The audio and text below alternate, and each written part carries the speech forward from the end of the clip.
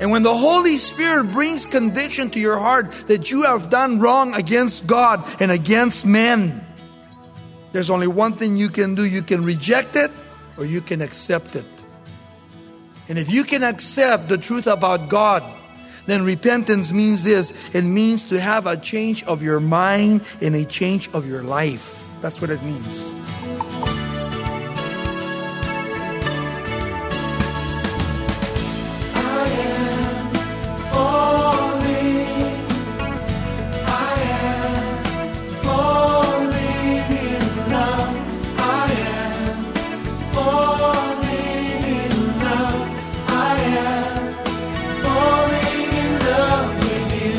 Welcome to Somebody Loves You Radio, the Bible teaching ministry of Raul Ries in Diamond Bar, California. Today's lesson continues our series exploring how to walk closely with Christ on paths of righteousness. As our passage is expounded today, Raul will address the very first step of a spiritual journey with Jesus, repentance. We hope you'll keep listening to learn the importance of confessing your sin and surrendering your heart to God so that He can begin a lifelong work of restoration and transformation. Here's Raul Ries now in Luke chapter 3. We come to the story of John the Baptist as John the Baptist begins to prepare the way for the Lord to come. In the first two verses, you have what we call a historical fact, as here Luke is beginning to give to us who was in power at this particular time. He says this, "And now in the 15th year of the reign of Tiberius Caesar, Pontius Pilate being governor of Judea, Herod being the tetrarch, which means 1/4 of the part of the land of Galilee, and his brother Philip of Iturea, and the region of Trachonius, and Lysanias, also of Albion, and then Annas and Caiaphas, being the high priest, the word of God came to John, the son of Zacharias, in the wilderness." Now, John the Baptist, literally here, appears into the scene now. 400 years of silence now have been in the land. That is, from the last book of Malachi until the time when we come to Matthew or Mark or Luke and John. In the beginning, you have a 400 years of silence. We call that the silent years, where there was no prophet speaking. Now, it doesn't mean that there was nothing going on or nothing in existence, but at that particular time, we have Greece ruling, Alexander the Great, and then the Romans also coming in, and the Maccabean brothers were also in power during the time of about 134 BC. But God was not speaking. The Old Testament ends with the curse, and the New Testament begins with God's grace and love and mercies. And so when we talk about these rulers that now are in power, we begin to see that the 15th year of Tiberius Caesar, it's about 28, 29 AD. He's now in power for Rome. And Caesar Tiberius literally means a God river. That was his name that was given to him.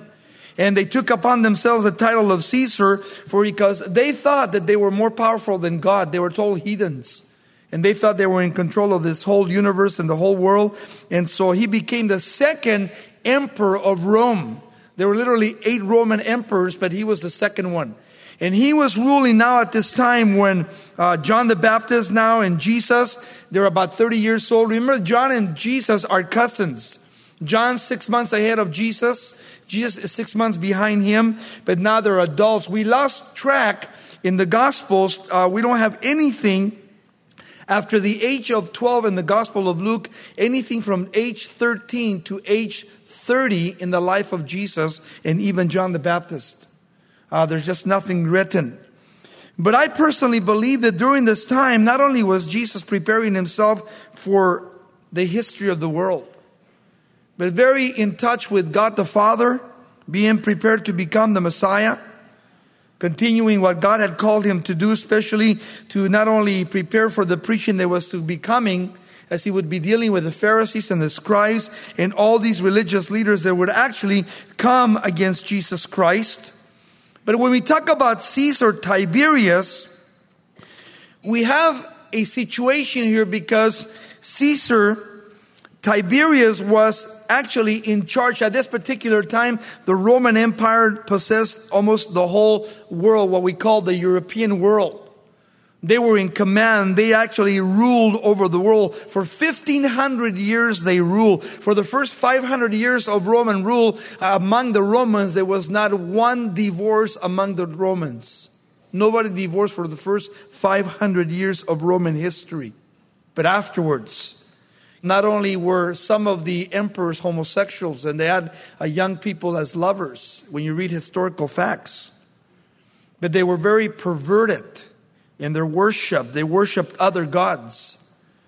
And so when Jesus Christ was born, he was born into an antichrist world. Kind of a time like ours where we have a little bit of religion, but the majority of the people really did not believe in God. And so you can actually see that at the time when Jesus comes, it's a time where, historically speaking, people were searching, looking for the Messiah to come, especially the Jews. They knew something was going on, historically speaking. They knew something was going to happen. But at the same time, when you talk about Herod, this is Herod Antipas, the son of Herod the Great. And what's incredible about this Herod is that when you study history, he actually stole his brother's wife. He took her, Philip's wife. And Philip's wife was partly half cousin to them. They were kind of all messed up, perverted. But when you study this whole situation concerning Philip and Herodias, that was her name, Herodias, she was committing adultery with Herod Antipas, and this is when John the Baptist comes and begins to proclaim the gospel, and because he told them the truth, he says, you either repent or you burn, he threw him in jail. And when he went to jail, in jail, every day through the echo of the Manchurian fortress, he would actually call out and say, hey, Herod, repent, you adulterer. And he hated it. Think of all the people today that are living a life of sin. They really don't know about repentance. Sometimes, I have to confess to you, sometimes I get really frustrated because I've been to places where I have preached the gospel of Jesus Christ where you could be killed. I'm not talking about America. And God puts that in your heart to really proclaim the gospel of Jesus Christ. You really don't care if they take your head off or not, or they shoot you, or whatever they may do to you, because in your heart and through your eyes, you see the life of the people that if they don't come to know Jesus Christ, they are going to die in their sins.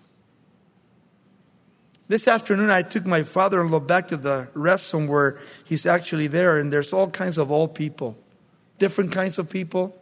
And yet at the same time, when you look at these people, and you know that many of them do not know Jesus Christ, some of them do, that some of them, even when they're dying on their deathbed, because I have had the privilege of not only leading people to Christ like that, but I also have had the privilege of getting rebuked and hearing and watching people in their dying moment cursing the Lord Jesus Christ and going out into eternity without repentance. And that's scary. To know that in any moment, as you close your eyes and you take your last breath, you are going to be in the presence of the Almighty God. And you're going to end up in hell for the rest of your life. And I feel that we're living in a time, not only as in the days of Noah, before the flood came, where they were eating and drinking and partying. And today there's no shame whether you're bisexual or you're homosexual or you're lesbian. Jeremiah 17:9 says that the heart is deceitful, desperately wicked. Who could know it? I, the Lord, know your hearts. And it's incredible because as you read through the Bible, Paul the Apostle in chapter 1 of Romans, verse 18 through 32, he gives you a picture of the world in his time. It's the same picture today that Paul gave us in Romans 1. He says, and the wrath of God, he says, is coming because of the unrighteousness that people are practicing. And he talks about how men not only liked each other, the homosexuals and the lesbians, But it says they did not want to acknowledge the truth of God. So what did God do? God gave them over to a reprobate mind. You see, God's not going to force anybody to come to Jesus Christ or to change your lifestyle. God doesn't do that. You can relax about that. God would never do that. The Holy Spirit is the one that can only convict and convert a person to Jesus Christ. Because when you talk about true repentance, do we really have the attitude and the heart to really change our ways for God's ways? I am amazed, Jesus said, don't be like the world, but be an influence to the world. And yet it seems that we're becoming more like the world, and the world is taking over us more than we are actually overtaking the world as believers. And I'm concerned because of all the garbage that we see, all the things that we see concerning young people and all the older people and what we're doing. I share with you some of my concerns with piercing and tattoos and all those things. I'm not putting that down, but right now you're young, and I hate to say this, and you're a little bit dumb right now. Wait till you get a little bit older. Because I was there too. You'll hate it. When you get into your 30s, into your 40s, and you're married and you have children, and you're all tattooed out and you're all pierced out, you're going to look at your life and you're going to say, why in the world did I do that? It's no longer in style. When I was a kid, tattoos were only for those that went to prison. My father was a heathen, and he told me, don't ever get any tattoos. I did. I disobeyed. That's why I can talk to you by experience. So when people come to me and tell me, I know better because I've been through all those things. And I can tell you that I hate my life in the world. Because the only way that we can come to the place where God can begin to use our lives and we can become an effect to our mother, to our fathers, to our children, to our friends, to our loved ones, is they have to see the change of your heart and your attitude.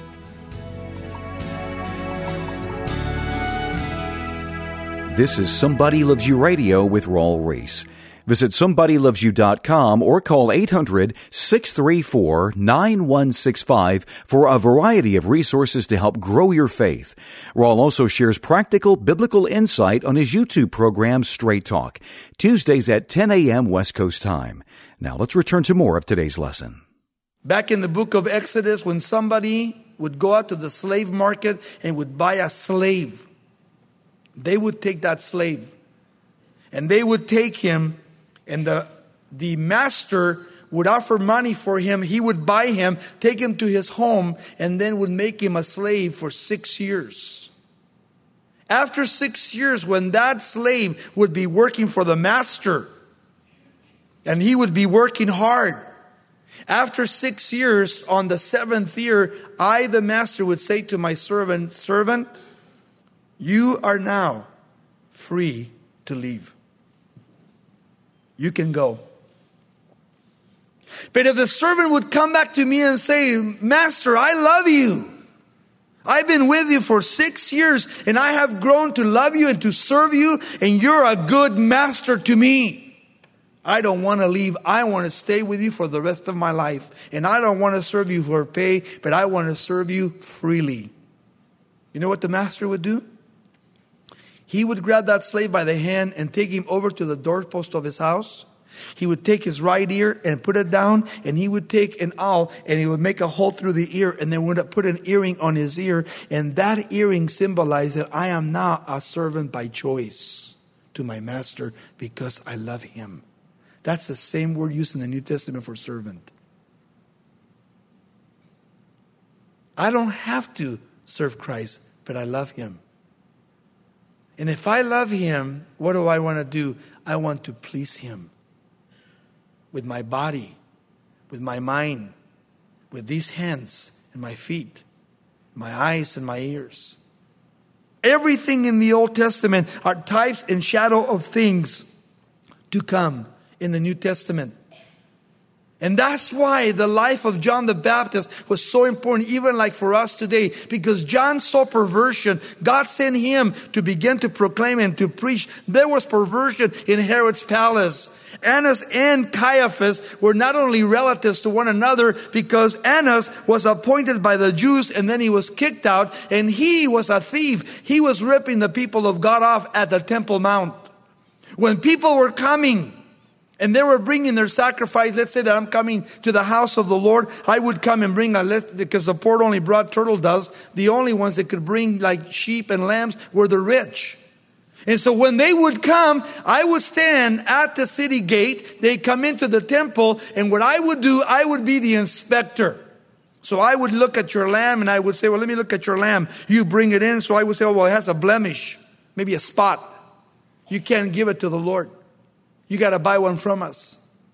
So what happened is when you come to me and now you're going to buy from me, I can't receive yours, but you're going to buy one from me, but I'm going to charge you 40% interest.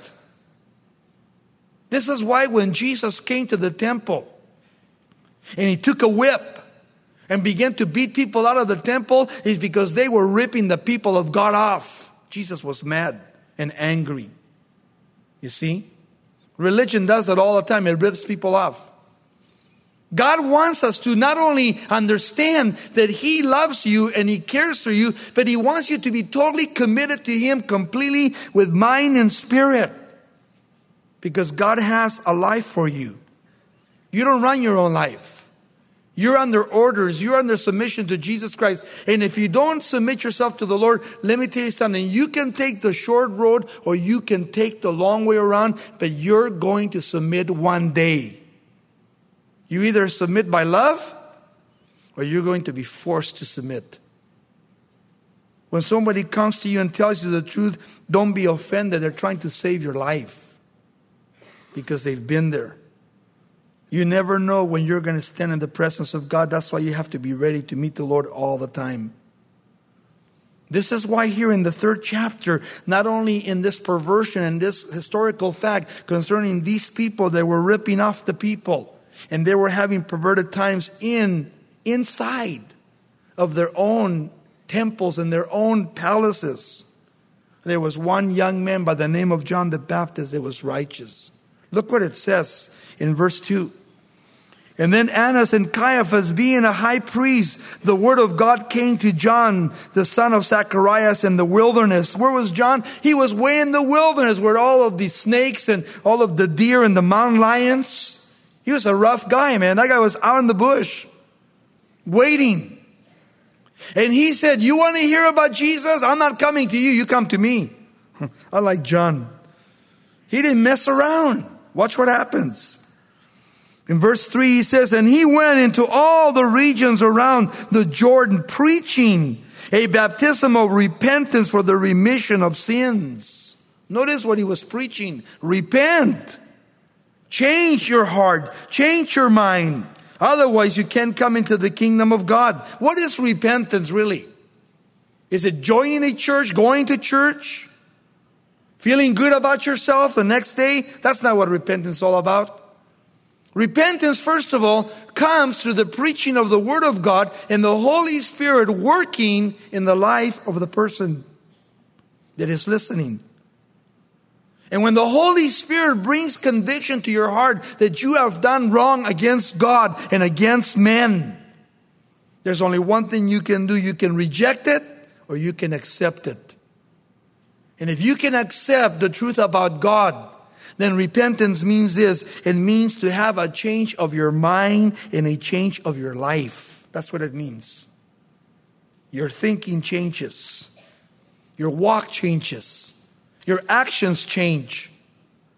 Everything comes to an end in the old life. And now as I kneel down before God and I say, God, I am a terrible sinner. I have done this, I have done that. And I ask you to please forgive me. And it's not just words, but it comes from my heart. I am sorry that I have offended you. I have fought against you. To repent for everything that we have done. And what's neat about that is that when repentance comes, at this particular time, repentance came through baptism, immersion of the person going into the water, the Jordan River, and John would take them in and say, okay, one of the signs for baptism is what? Repentance. When I take you into the water, you confess your sins, and then I'll take you and I'll submerge you underneath the water, I'll hold you down, then bring you up, and that is showing the world that you have repented. Now, baptism doesn't save you at all today. If you were actually baptized when you were an infant and they put you over this little thing and they pour water on your head, you were not saved.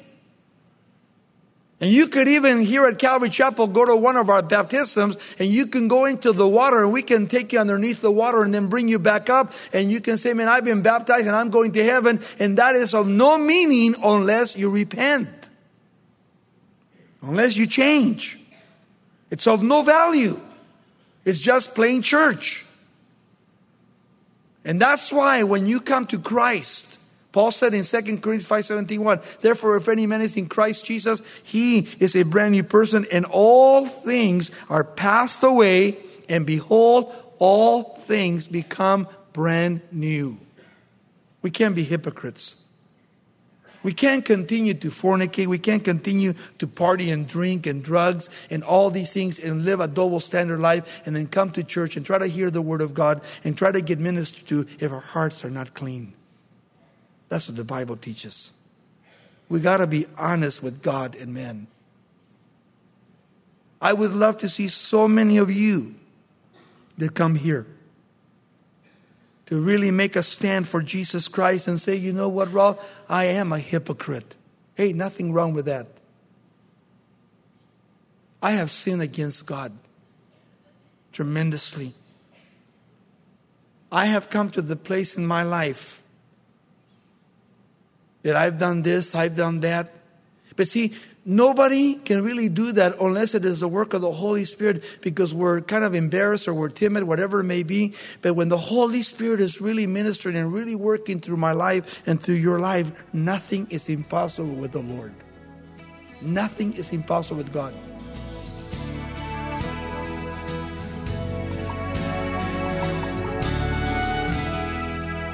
If you've never fully surrendered your life to Jesus, we hope you'll give careful thought to today's teaching and go to Him in true repentance and faith. You're listening to Somebody Loves You Radio with Raul Ries.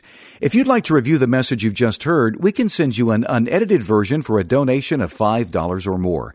Just call 800-634-9165 and ask for the lesson titled An Exhortation to Repentance.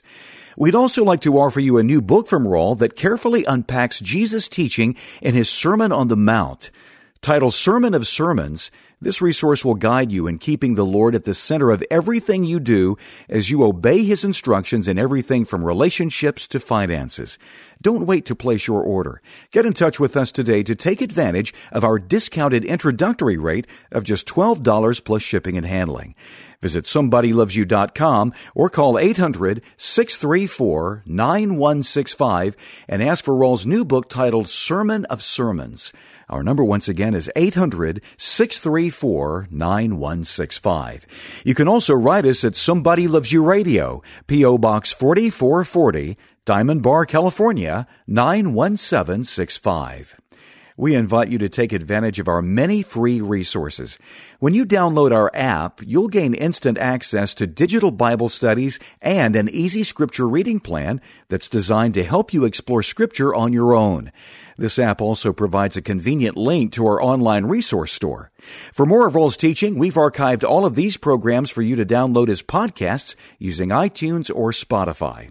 And of course, you can visit us anytime on Facebook and Instagram to learn more or just to connect with us. Your generous gifts are tax deductible and help us keep the hope of God's Word on the air. We appreciate your partnership. Next time, we'll dive deeper into Jesus' Sermon on the Mount. We'll see how God is glorified and we are humbled as we follow Jesus as He leads us in paths of righteousness. Now, here's Raul with the closing comment. And I believe that tonight, that unless we repent, we shall all likewise perish. We have to stop being hypocrites. And I'm talking to myself too, not just you. we got to be honest with God.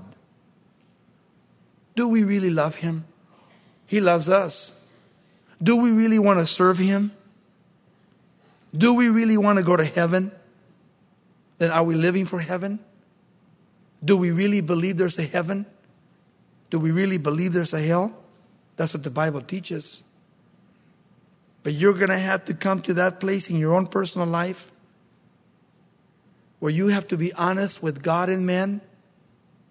And you have to come to that place where if you want to gain your life, you're going to have to lose it. Jesus said that. He said, and if any man wants to come after me and doesn't deny himself, then how can we take up our cross and follow Him if we're not willing to say no to the world and yet say yes to Christ? How can we even say that we can take up the cross of Jesus Christ if we're not willing to really live for Him? Then how can we really die for Him? It's easy to die, but it's hard to live for Him. You have to make that choice. That choice can only come through a heart of repentance. You have to repent. I am falling in love with you. This program is sponsored by Somebody Loves You Radio in Diamond Bar, California.